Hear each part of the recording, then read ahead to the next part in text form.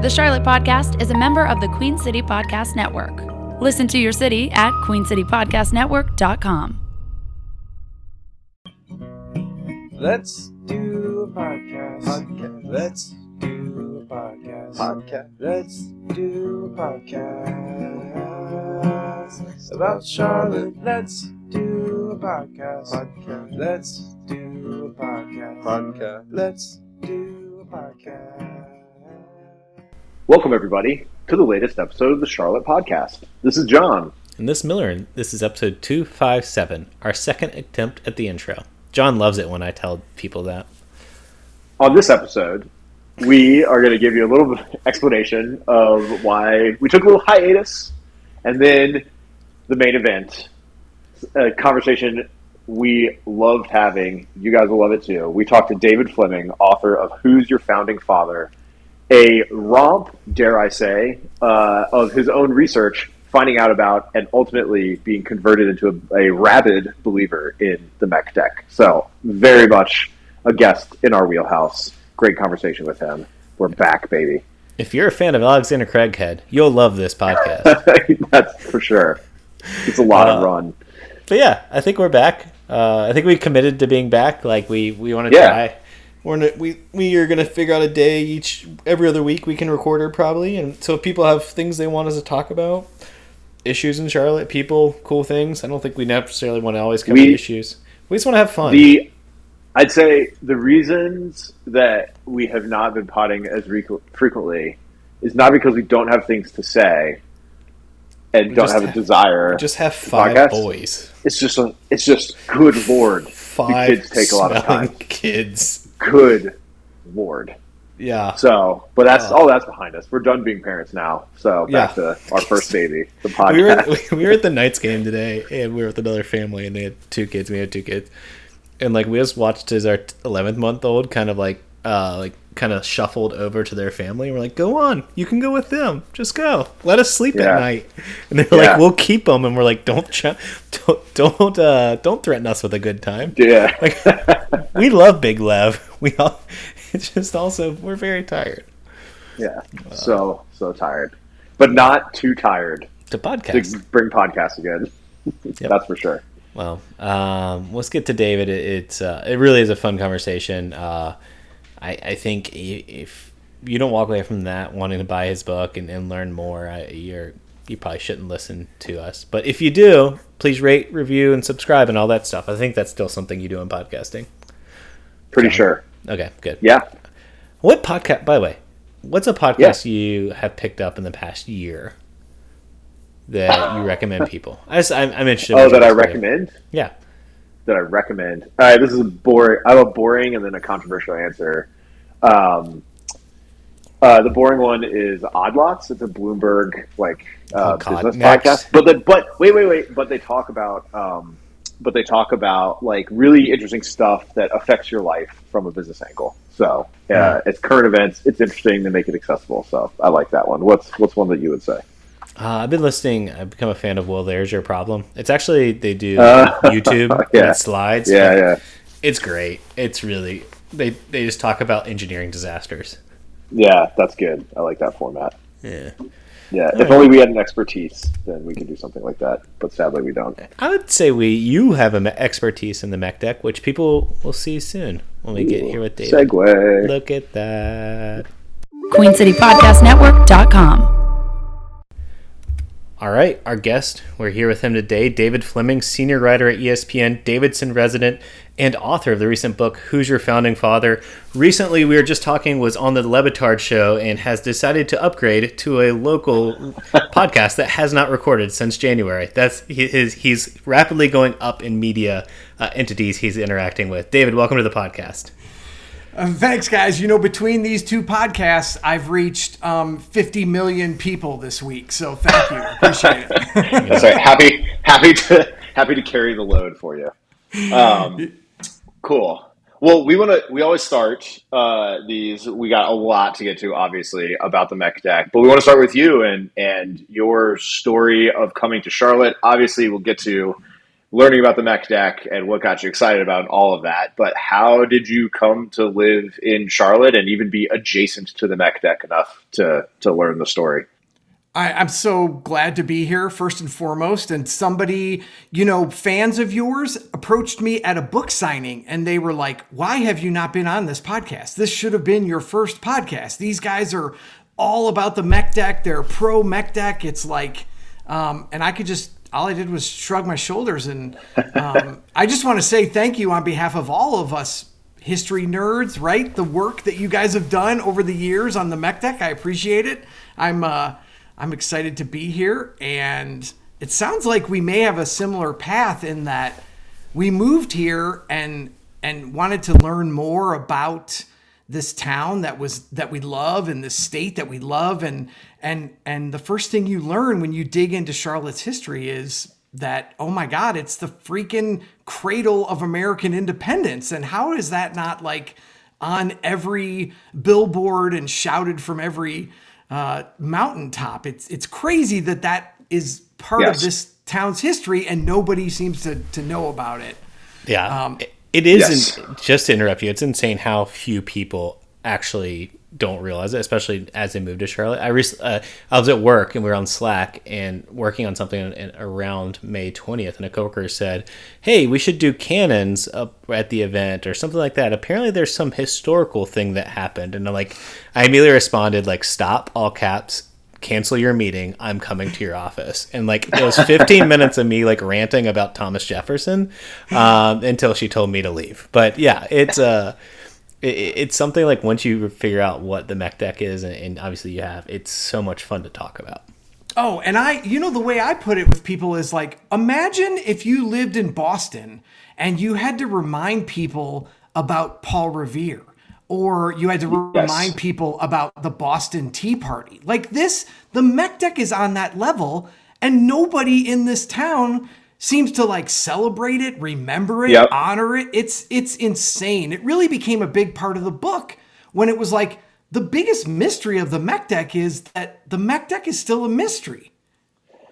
Yeah, I totally agree. And not only that, it's kind of like most cities, lots of cities. I always talk about Tampa and their Gasparilla Pirate Festival that they have as a corollary to this. But like lots of cities just like need a flimsier excuse than the Meck Dec, something as substantial as the Meck Dec, to throw a party. And Charlotte has that, and it's ignored. So it's like it's right there. It's right in front of us for the taking to be a source of civic pride, tongue in cheek or otherwise. And it's just kind of like sitting there. So wasted opportunity. So anyway, glad to talk to somebody that we can do something about it with. Oh my God. And if you know anything about the Meck Dec, like one of the best parts of the whole history of this is that the Charlotte partied its ass off on Meck Dec Day for like for like 200 years. And then we just stopped doing it. It was a county and a state holiday that would bring in like presidents and dignitaries, but also like it was like Meck Dec spring break. Like 100,000 people would come into Charlotte and drink whiskey and and just party for the weekend. It was like, I don't understand. It just seems like such a no-brainer. And you guys can see, I'm so obsessed and fired up about this. I ignored my whole past history that you asked for, but I mean, it was just like, who cares about me, right? Let's talk about the Meck Dec. But it's your life is divided by the inflection point of hearing about a historical document that only a few people actually know about. Exactly. But I'll give you the Cliff Notes version. But this was about 25 years ago, I was working for Sports Illustrated in New York, and my wife she worked for a paper company and got promoted and transferred to run their Southeast division. And we ended up moving to Charlotte sight unseen. So the first time we had ever come to Charlotte was the first time we came looking for a house. And like I said, that was 25 years ago. And we lived closer to UNC Charlotte at first, and then had always dreamed of living in Davidson. And we literally now live like 2 blocks from campus. And I mean, we're close enough that I have to like pick up Natty Light Natty Light empties and red Solo cups out of my front bushes on Sunday mornings. But yeah, and then you move to a place, you realize your kids are going to be here. This is their hometown.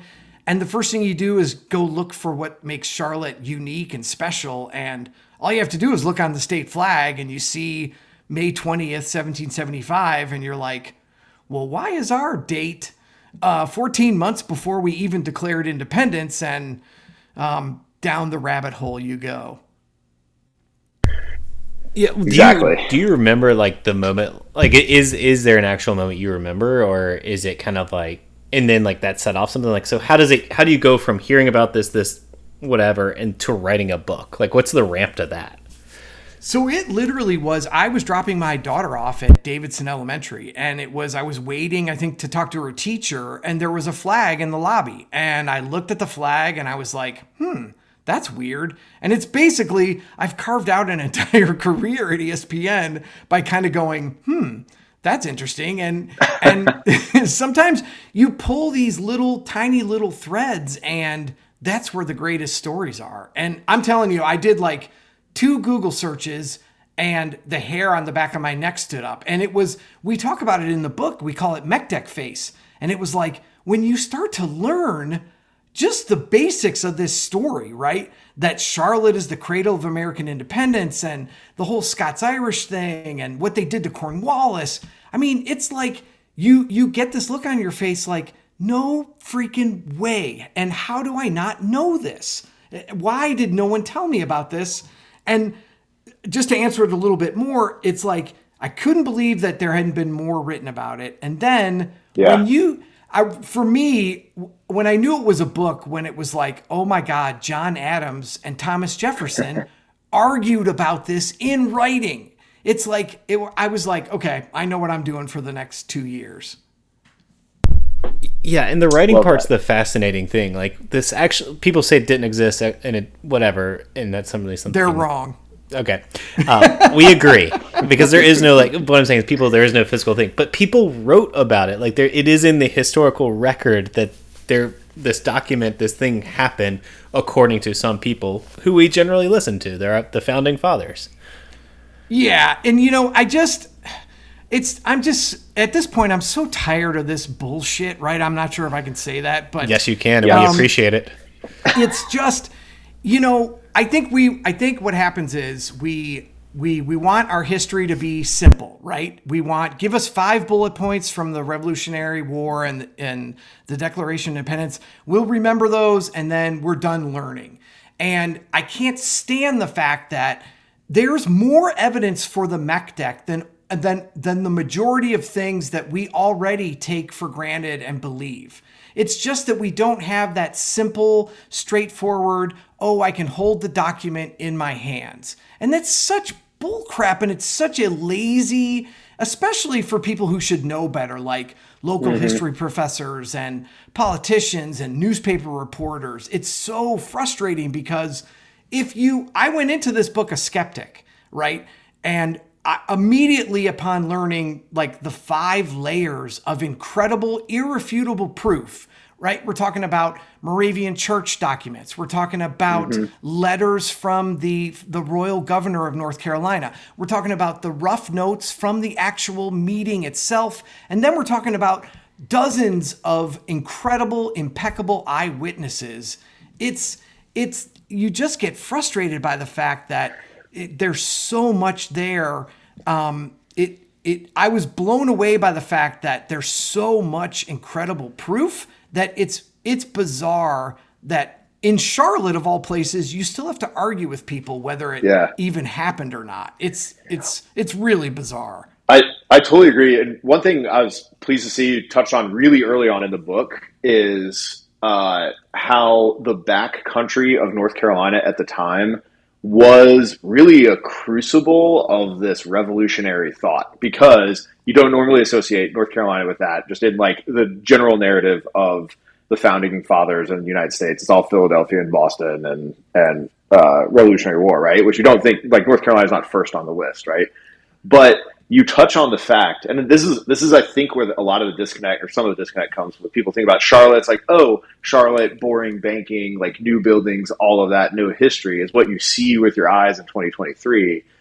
But back when this was happening in the 1760s, you had a guy that I was so happy to see you bring up, Alexander Craighead, who was borderline psychopath, like crazy screaming about like how the tyrants from overseas were doing us wrong.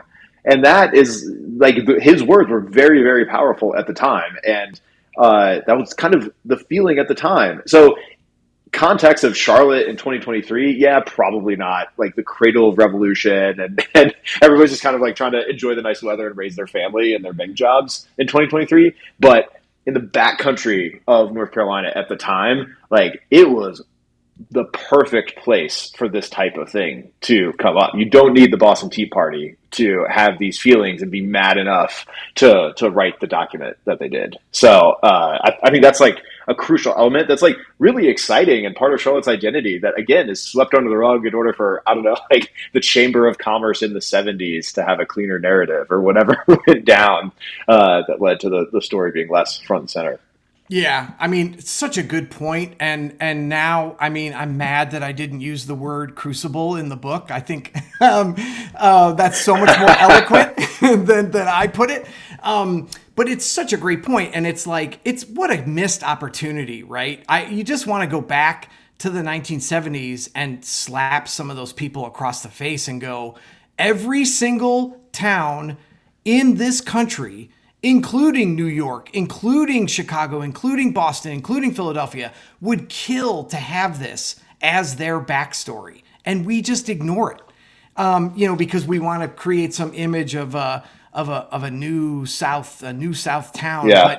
But you're absolutely right. And I think it actually connects back to what we were just talking about, which is once you learn the backstory about the men who wrote the Meck Dec, you understand that it's like it would have been far stranger if they hadn't just put it in writing and given the king a double middle finger. It would have been much weirder if they had sat around and said, we're not going to take action. I mean, these were Scots-Irish Presbyterians, and the king had been doing this. They had been suffering from the tyranny of the crown for generations.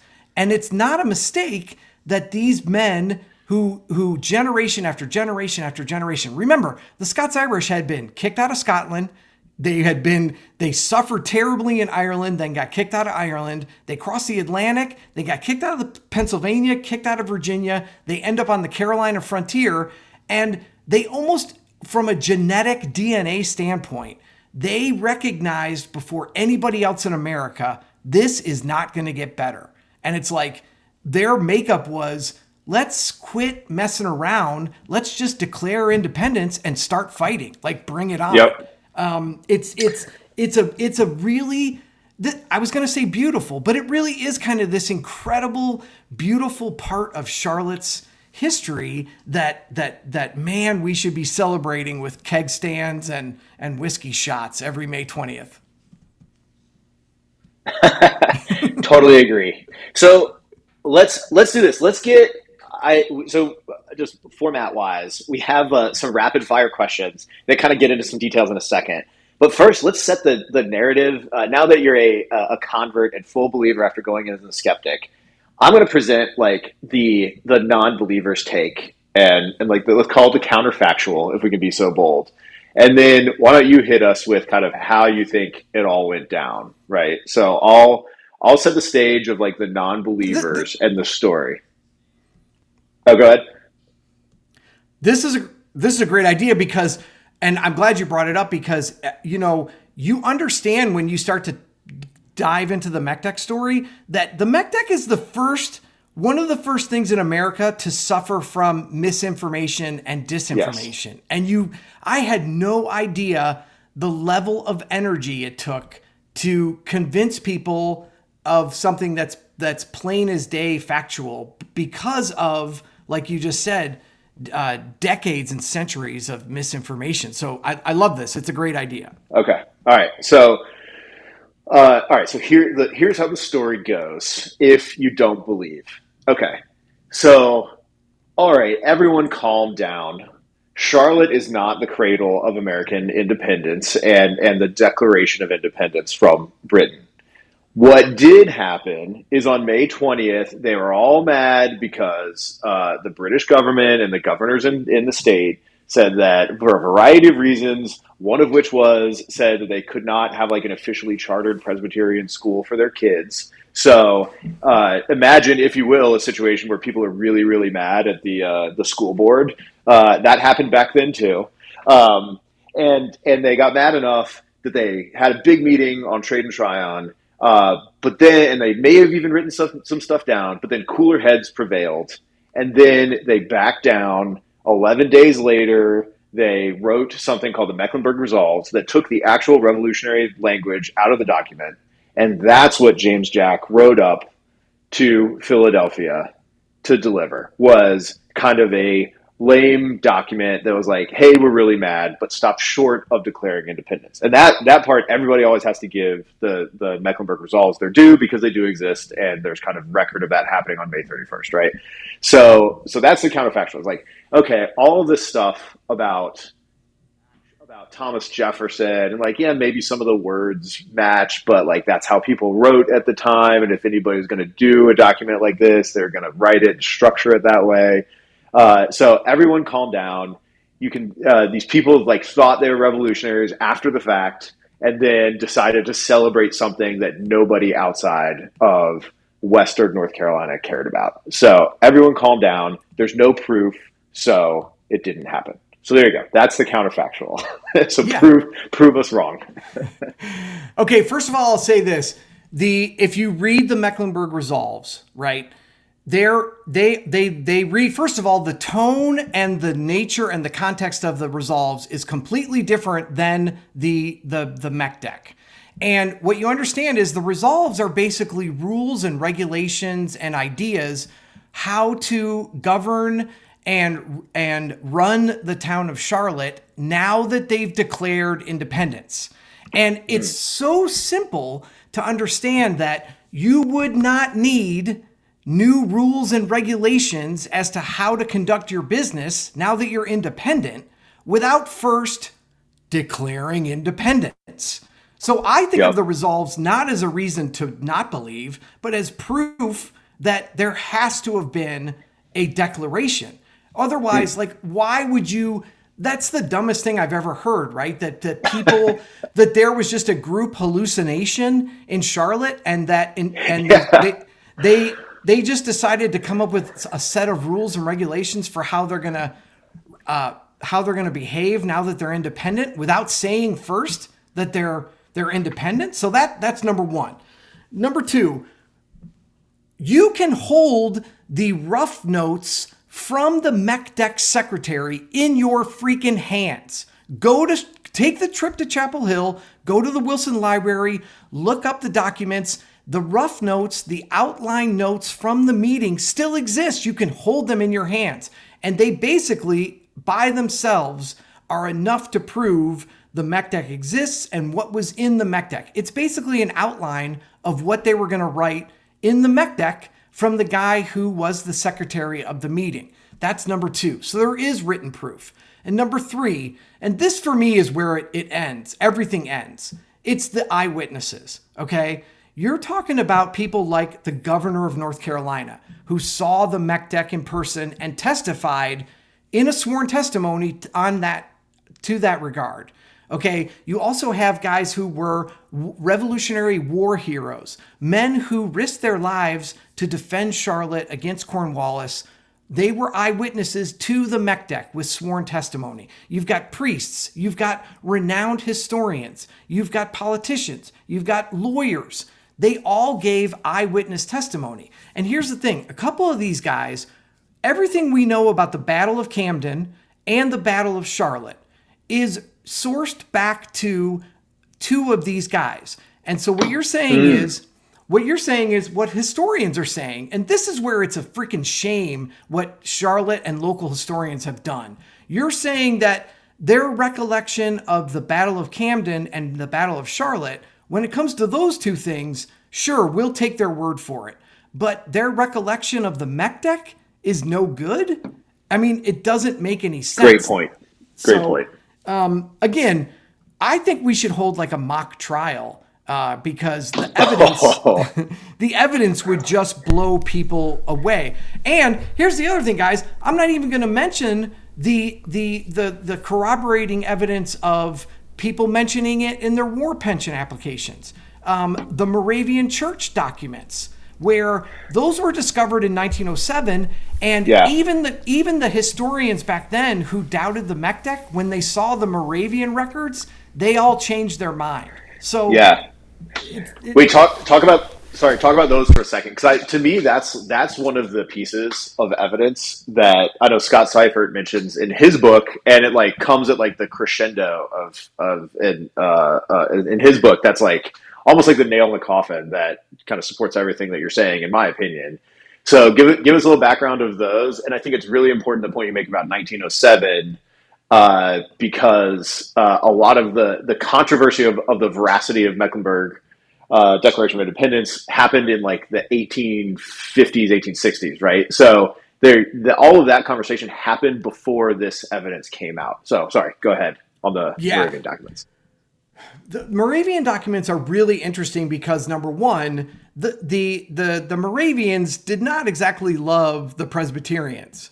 So if you're looking for a religious group that was in Winston-Salem that had no reason to help the Presbyterians in Charlotte get a claim and help them prove their place in history, you're talking about the Moravians. But number one, they journaled and they documented everything. Thank God.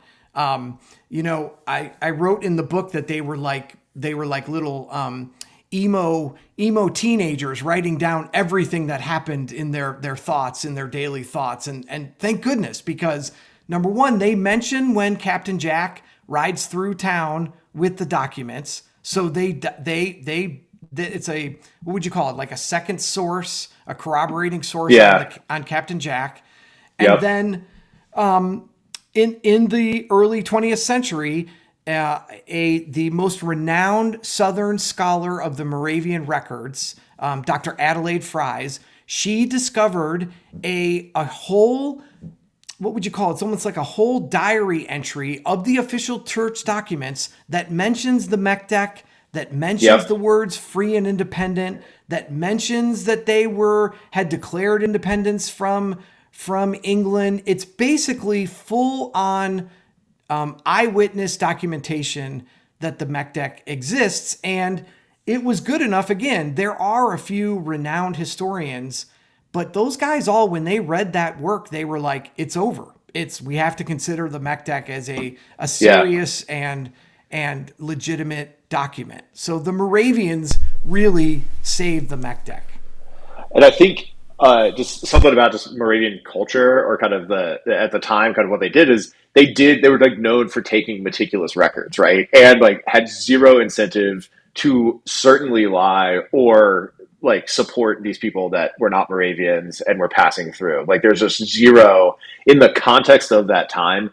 There's like no reason for that to show up if it wasn't something that happened and made them excited enough and was notable enough for them to put in their records.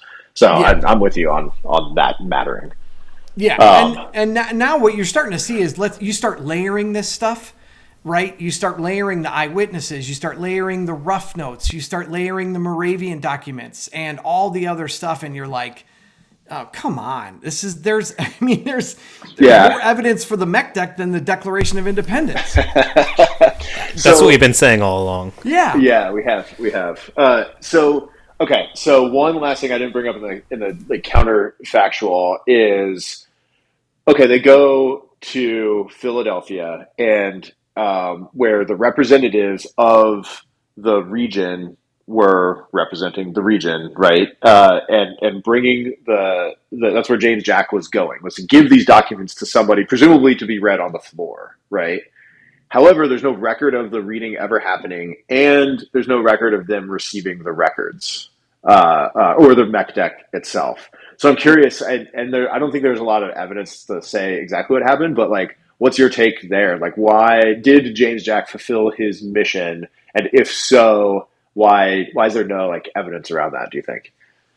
I think there is evidence if you listen to the words of John Adams and Thomas Jefferson himself. And they were both highly critical of the reps from North Carolina who were, to a man, they were all loyalists. And remember at the time, 1775, and this is why the Meck Dec is so special, right? They did it when they were risking everything. By 1776, we're already at war. You know, we're people are already dying. The Declaration of Independence in 1776 is basically overdue paperwork.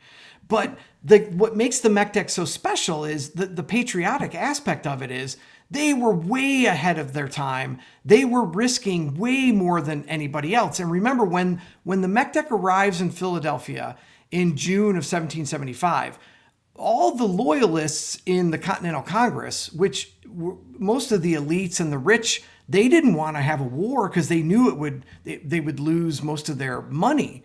They had still extended what was known as the Olive Branch Resolution to the king. Yep. And they were praying that he would read this and they could reconcile before the war actually broke out. And so I think there actually is substantial circumstantial proof that these three loyalists from North Carolina took the Meck Dec and probably, definitely suppressed it, if not destroyed it outright, and didn't discuss it with anybody, didn't share it. And to me, that's the great sad irony of the Meck Dec, is that it was the people who really ruined it were North Carolinians. Yeah. I would say, too, going back to the point you made earlier about believing the historians and the accounts of the Battle of Charlotte, if you believe them, you need to believe the Meck Dec. I think that's a really important point, in that the representatives of Mecklenburg County, what's now Mecklenburg County, in Philadelphia were, one, loyalists, and two, the people that fought the Battle of Charlotte, that earned the words "Hornet's Nest of Rebellion" that adorns the PD logo and the name of all the teams, right? They were militia. They weren't the Revolutionary Army, right? So it's easy to think like, oh, well, you were either for or against, and everybody who was in the colonies was for independence. And John, we lost you right in the middle. Gosh, David, I'll take over. But it's incredible that all this occurred. There's just evidence, and then you have, I assume, and I just I ordered your book. I apologize. I had it on hold for the library, and this shows the demand. I was like 20th in line, so you convinced me to go ahead and buy it. So, I would have sent you one. I'm happy to send you one. No, sure. No. We're going to encourage everyone who listens to this, who's a fan, to go and buy it. But the one thing the question I had at the end, and then we'll get into the rapid fire questions, is, and I would just love you to take some time. I want to pass you the ball, let you do a little ISO. Just give us some thoughts on Thomas Jefferson and like your perspective on him, because when it comes to the Meck Dec, people accuse him of suppressing it. He obviously denied it, and then people also accuse him of plagiarizing. Clearly, you're a passionate person. You spend a lot of time. Give us some thoughts on our friend TJ. Yeah, well, I don't have a lot good to say about TJ, and this was one of the shocking things about pulling back the layers of the Meck Dec. I think this goes all the way back to what we were just talking about. In Jefferson's writings about the Meck Dec, everybody always wants to bring up the fact that he wrote that it was, quote, spurious, right? But if you read the rest of his response to John Adams, what he said was, if there were more evidence produced, he would be inclined to believe the Meck Dec. And it's funny, he wrote that before the Moravian documents came out. So Thomas Jefferson was actually a supporter of the Meck Dec without even realizing what he had done. Although, for centuries, the Jeffersonians have robbed North Carolina and robbed Charlotte of their place in history for being the cradle of independence. And they've done that by they did it by, for centuries, they did it by just going, how dare you question the character of Thomas Jefferson? And for centuries, that worked until literally 25 years ago when Thomas Jefferson, people started pulling back the layers of his character and realized that, oh my God, plagiarizing the Meck Dec and then covering it up, that was probably, first of all, it matches a pattern of Thomas Jefferson's behavior throughout his life, but it also turns out to be plagiarizing the Declaration was probably the least of Thomas Jefferson's most egregious crimes against humanity. So that's fair. I think it's just funny how now that you can't just depend on saying it's not a character argument anymore because Jefferson can't win that. And so now you have to base it on facts, and the facts play out in favor of Charlotte as well. But I took no great pleasure in discovering how much different Thomas Jefferson was in real life than what I thought he was like from my high school history teacher. And I'm like strangely influenced by, we had Landis Wade who wrote the book like a year ago. We had him on Deadly Decorations, and that's a fictional book, but he makes up this whole Jeffersonian thing, and now like that has increased my bias against him in relation to the Meck Dec, because now it's created in my mind, and that's how I guess fiction can influence nonfiction, that there's this whole cult of Jeffersonians who are trying to suppress the Meck Dec to this day. Oh, well, wait. You know what's funny is, I mean, truth is stranger than fiction. And there was a whole cult of Jeffersonian gang members. And that's really how this whole thing started, right? Is because they kept trying to steal more credit for sparking the revolution, for writing the Declaration, for fighting the war. And finally, someone in North Carolina put their hand up and was like, hey, man, we were first by like 14 months, and we're the ones who kicked Cornwallis's ass all through North Carolina and made him retreat to the coast where he had to surrender. So it's like, give us a little bit of credit. But there is, I mean, I went all the way to the British archives in London to find this, but there is substantial proof that, again, for I was going to say decades, but it was for centuries, the Jeffersonians, they conspired to cover up proof of the Meck Dec to try to defend Jefferson and protect him from charges of plagiarism. That's 100% true. Yeah. I think John's back. John, I think it is now time, David. You are on the hot seat. This is rapid fire. He's even created Meck Dec rapid fire. Oh, I love it. So it looks like he has about 10 questions to work through, and then we'll definitely get into talking more about the book and how people can get it. But John, don't lose internet. Right, this is your time to shine. Yeah, I won't. I'll be here for the duration. All right, here we go. Rapid fire style here, and we start now. Who would you cast in a National Treasure-esque movie about the Meck Dec? Nick Cage. Nick, all right, running back. All right. It's just the latest mystery from Unsolved. I love it. Okay. What was the most surprising thing you saw during your research? Oh, discovering the Freedom Spring, where the Princeton scholars first met to basically drink a lot of whiskey and discuss what was going to be in the Meck Dec. So actually finding that spring and then taking a drink out of it. And in the book, I'm like, I've either shared a drink with the founding fathers or I've given myself the worst case of diarrhea ever. Both can be true. The answer is both. Yeah. All right, quasi-serious one, because I'm curious. Why do you think people stopped celebrating? Yeah, I think the Meck Dec is the victim of misinformation and lazy work by reporters and historians, and shame on them. Love it. All right. So I've mentioned already how excited I was to see in the book that you mentioned Alexander Craighead. And he's like such a layer down in Charlotte's history that I feel like he should be more important or discussed in circles, and he's not. But man, this is more a statement than a question. But like, what an important maniac for the city of Charlotte, Alexander Craighead. Like, people don't appreciate that, like, what the impact he had on a city, good or bad. So more of a statement than a question. But any thoughts? Oh my God, I'm totally fanboying out with this podcast. I love you guys because you're so right. And first of all, how about this? Huntersville used to be called Craighead. So I think we should return Huntersville to Craighead.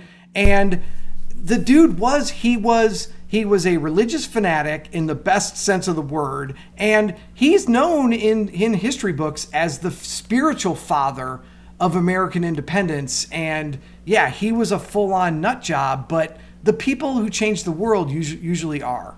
Yeah, exactly. Love it. We need to talk about him more with a grain of salt.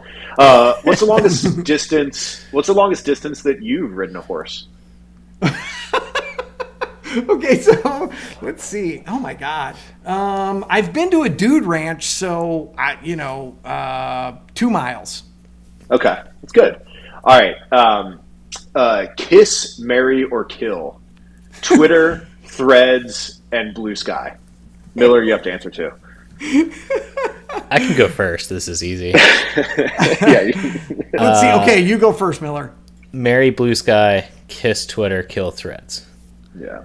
Oh, I would kill Twitter, kiss Threads, and marry Blue Sky. Yeah, I agree. All right, question. This is going to quickly devolve into not a rapid fire question, depending on your answer. Do you know about Billy Possum? Does that phrase mean anything to you? Yes, I do. Oh, yes. Because I know in the book you mentioned the presidential visits on Meck Dec, on Meck Dec Day over the years. Have you seen the picture of the possums? I remember this float. Now. Do you remember this, Miller? Yes. Have you seen the picture of the possums on the car that was in the parade that Taft looked at? They're super scary looking, right? Yes, they are. Okay, so all right. I love this story. So Teddy. Is this the same time Taft was here and broke the chair because he was so fat? Oh, see, you guys. So he didn't break the chair. He was known for breaking chairs. So they made the massive chair. That's it, and it's still at Johnson C. Smith. There it is. Exactly. No, they just so worried were they that he would break their chair. They like preemptively made a giant fat guy chair for him. So all the same. And but his favorite meal. The reason why Billy Possum was such a big deal was Taft, who was like 350 pounds on a good day. His favorite meal was possum. And so possum and taters, they had to figure out how to cook possum for him on his visits to the South. He was in Atlanta. Yeah, he had possum and taters, and because of that, so the broader context is Teddy Roosevelt, president before him, 1908. The teddy bear, named Teddy because of Teddy Roosevelt, becomes a really popular toy. Toy makers are worried that they will lose this like hit on their hands, and so they try to make Billy Possum a thing. Billy, William Howard Taft, William, Bill, same thing. So they went back to the well and tried to create a toy. And home run, same worked perfectly. Yeah, exactly. and as we can all figure out, Billy Possum is no longer a thing. But because this is 1909, so William Howard Taft. In the book, you mentioned all the presidential visits, and you mentioned it earlier, but it was such a big deal. I love rapid fire questions, John. Yeah, I know you do. I knew. I put this. I struggled with where to put this one, Miller, because I knew I was going to do this. So William Howard Taft comes to town. The city of Charlotte's like, oh, Billy Possum's a thing. Let's show him like all these like possums. So they had like a car that was covered in possums. I don't even know how they figured it out, and they wound up looking like drowned rats because it was raining. And so it's a like they were taxidermied or were they skinned? Yeah. No, they're live. They're live. Yeah, but it's raining, so like this entire parade is a washout. So his whole presidential visit, it's like kind of a bummer because it rains, and so it ruins the parade. But like, there's this picture that's at the library of all of these like angry, wet possums on a car that they put together to make the president impressed with Charlotte.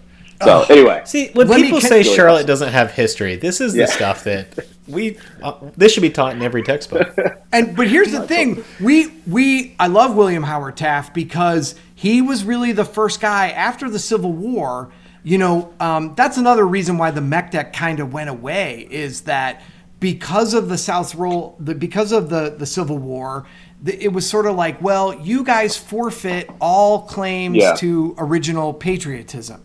And that argument is for another podcast. But William Howard Taft was really the first president to come back to Charlotte, to recognize the Meck Dec, and to recognize Charlotte's role in winning the Revolutionary War. And he also, in his speech, alluded to the fact that anybody who didn't believe in the Meck Dec, he should get their brains beat in. So I like William Howard Taft. Yeah, I totally agree. All right.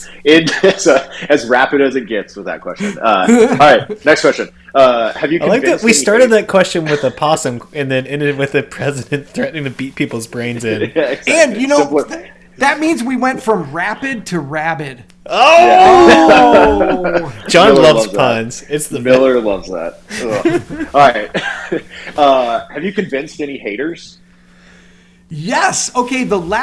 And it's what's happening left and right. And I think the beauty of the book is it's not a history book. It's my knucklehead adventure trying to discover the Meck Dec. And I think the way it's written, because it's funny and it's lighthearted, it sort of tricks people into learning the true story. And so I've gotten a lot of feedback from people who are like, damn you, I finished your book and I realized, oh my God, I believe now, and I didn't even realize you were convincing me. But Jeremy from NC Rabbit Hole. Wait, you've convinced him? Yes. Friend of the He's pod. in? Yeah, he said it in his newsletter, Miller. Yeah. Yes, he apologized. Doesn't that feel good? He apologized and said he is now one of us. Jeremy's going to listen. Jeremy, I do read your newsletter. I've just been very busy. I apologize. Rate, subscribe, review to NC Rabbit Hole. Thank you. I had an email up to him, just kind of trying to spike the football, and then I was like, you know what, I'm going to handle this with a little more class and dignity than that. But he's been at us. He's been nipping at our heels for a while on Meck Dec. So I was glad that you were able to turn him around. Yeah, and it's a great excerpt. It's about the Captain James Jack ride, about the one in 1775 and from 1975 when a guy reenacted it. That's a whole nother story. But Jeremy, it was a pretty big mea culpa. So I think I'm pulling up the newsletter and going to read it. Yes, after this. he was kind of a little bit sheepish because it was kind of like, I've been talking junk about this and I never knew the actual facts behind it, and now I feel bad. And I was like, well, we'll put you on probation.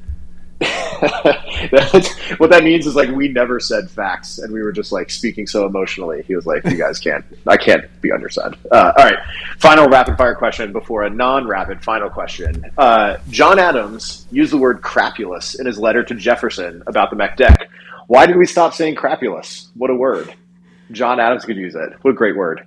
Yes, it was for the longest time until the book got edited, I thought he meant like crap as in crap. But what he meant the way that word was used back then was sort of like drunken, disorderly, chaotic. And so I was a little bit disappointed that he wasn't actually talking about know.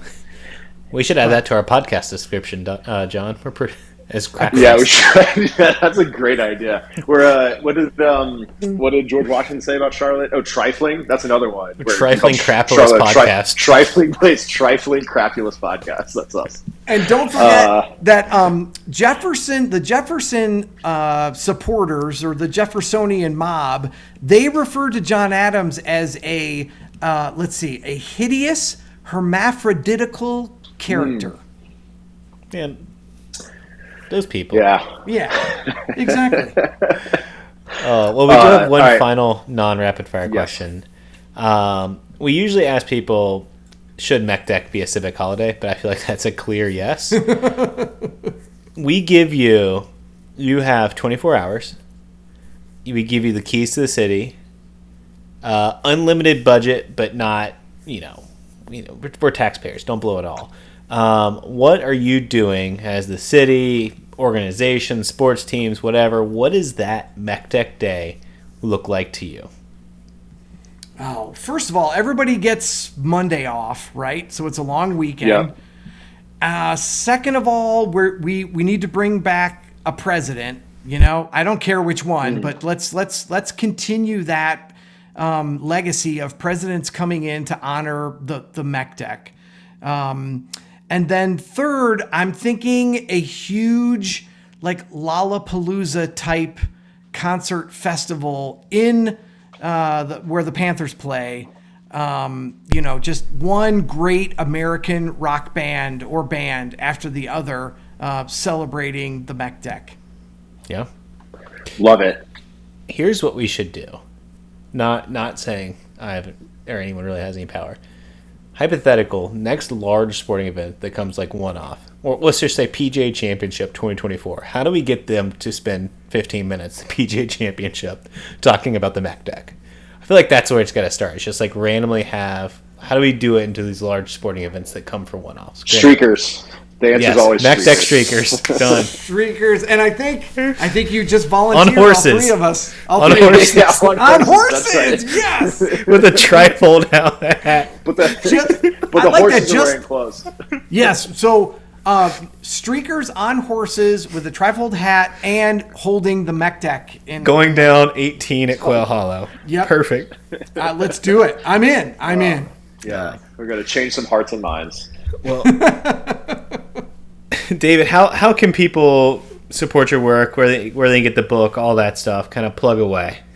Yeah, the first thing I should say is thanks to you guys, thanks to everybody. The response to the book has been amazing, and but you can get it at you basically anywhere you get books. So online or in bookstores, there's an ebook, there's an audio book. Do you read the audiobook? I auditioned for it and they went with someone else. That's amazing. And I think you guys, having heard my voice, you can understand why. Well, yep. You're better than us, trust me. Yep. And I was going to say, if people drive up to Davidson, I'll read the first chapter to you in person on my porch. Oh, man. How about that? That's incredible. Well, thank you so much for coming on. And as we said at the top of the episode, sorry we haven't been around for a bit, but we popped in, and this was certainly the perfect episode to bring back and celebrate what we think is one of the best things about Charlotte that we should always preach. And David should be the lead minister of that, let's call it a tent revival. I think that'd be nice. To nod to Charlotte's history of Billy Grahamism. Alexander Craighead of there you go. Meck Dec evangelism. Yes, I think they called him Son of Thunder, which is like the coolest nickname ever. So I will now be referring to myself as that from now on. But we're building along with you guys and your help, which has been incredible. To the 250th anniversary of the Meck Dec, and who knows, maybe by 2025, maybe we'll have convinced people to honor this and honor Charlotte for literally being the cradle of American independence. Well, David, we end every episode with a different Son of Thunder, Mr. Ric Flair with his infamous woo. Will you join us? I count down 1, 2, 3, or count up. When I say 3, we all woo together. You all in? All right, ready? In. 1, 2, 3. Woo!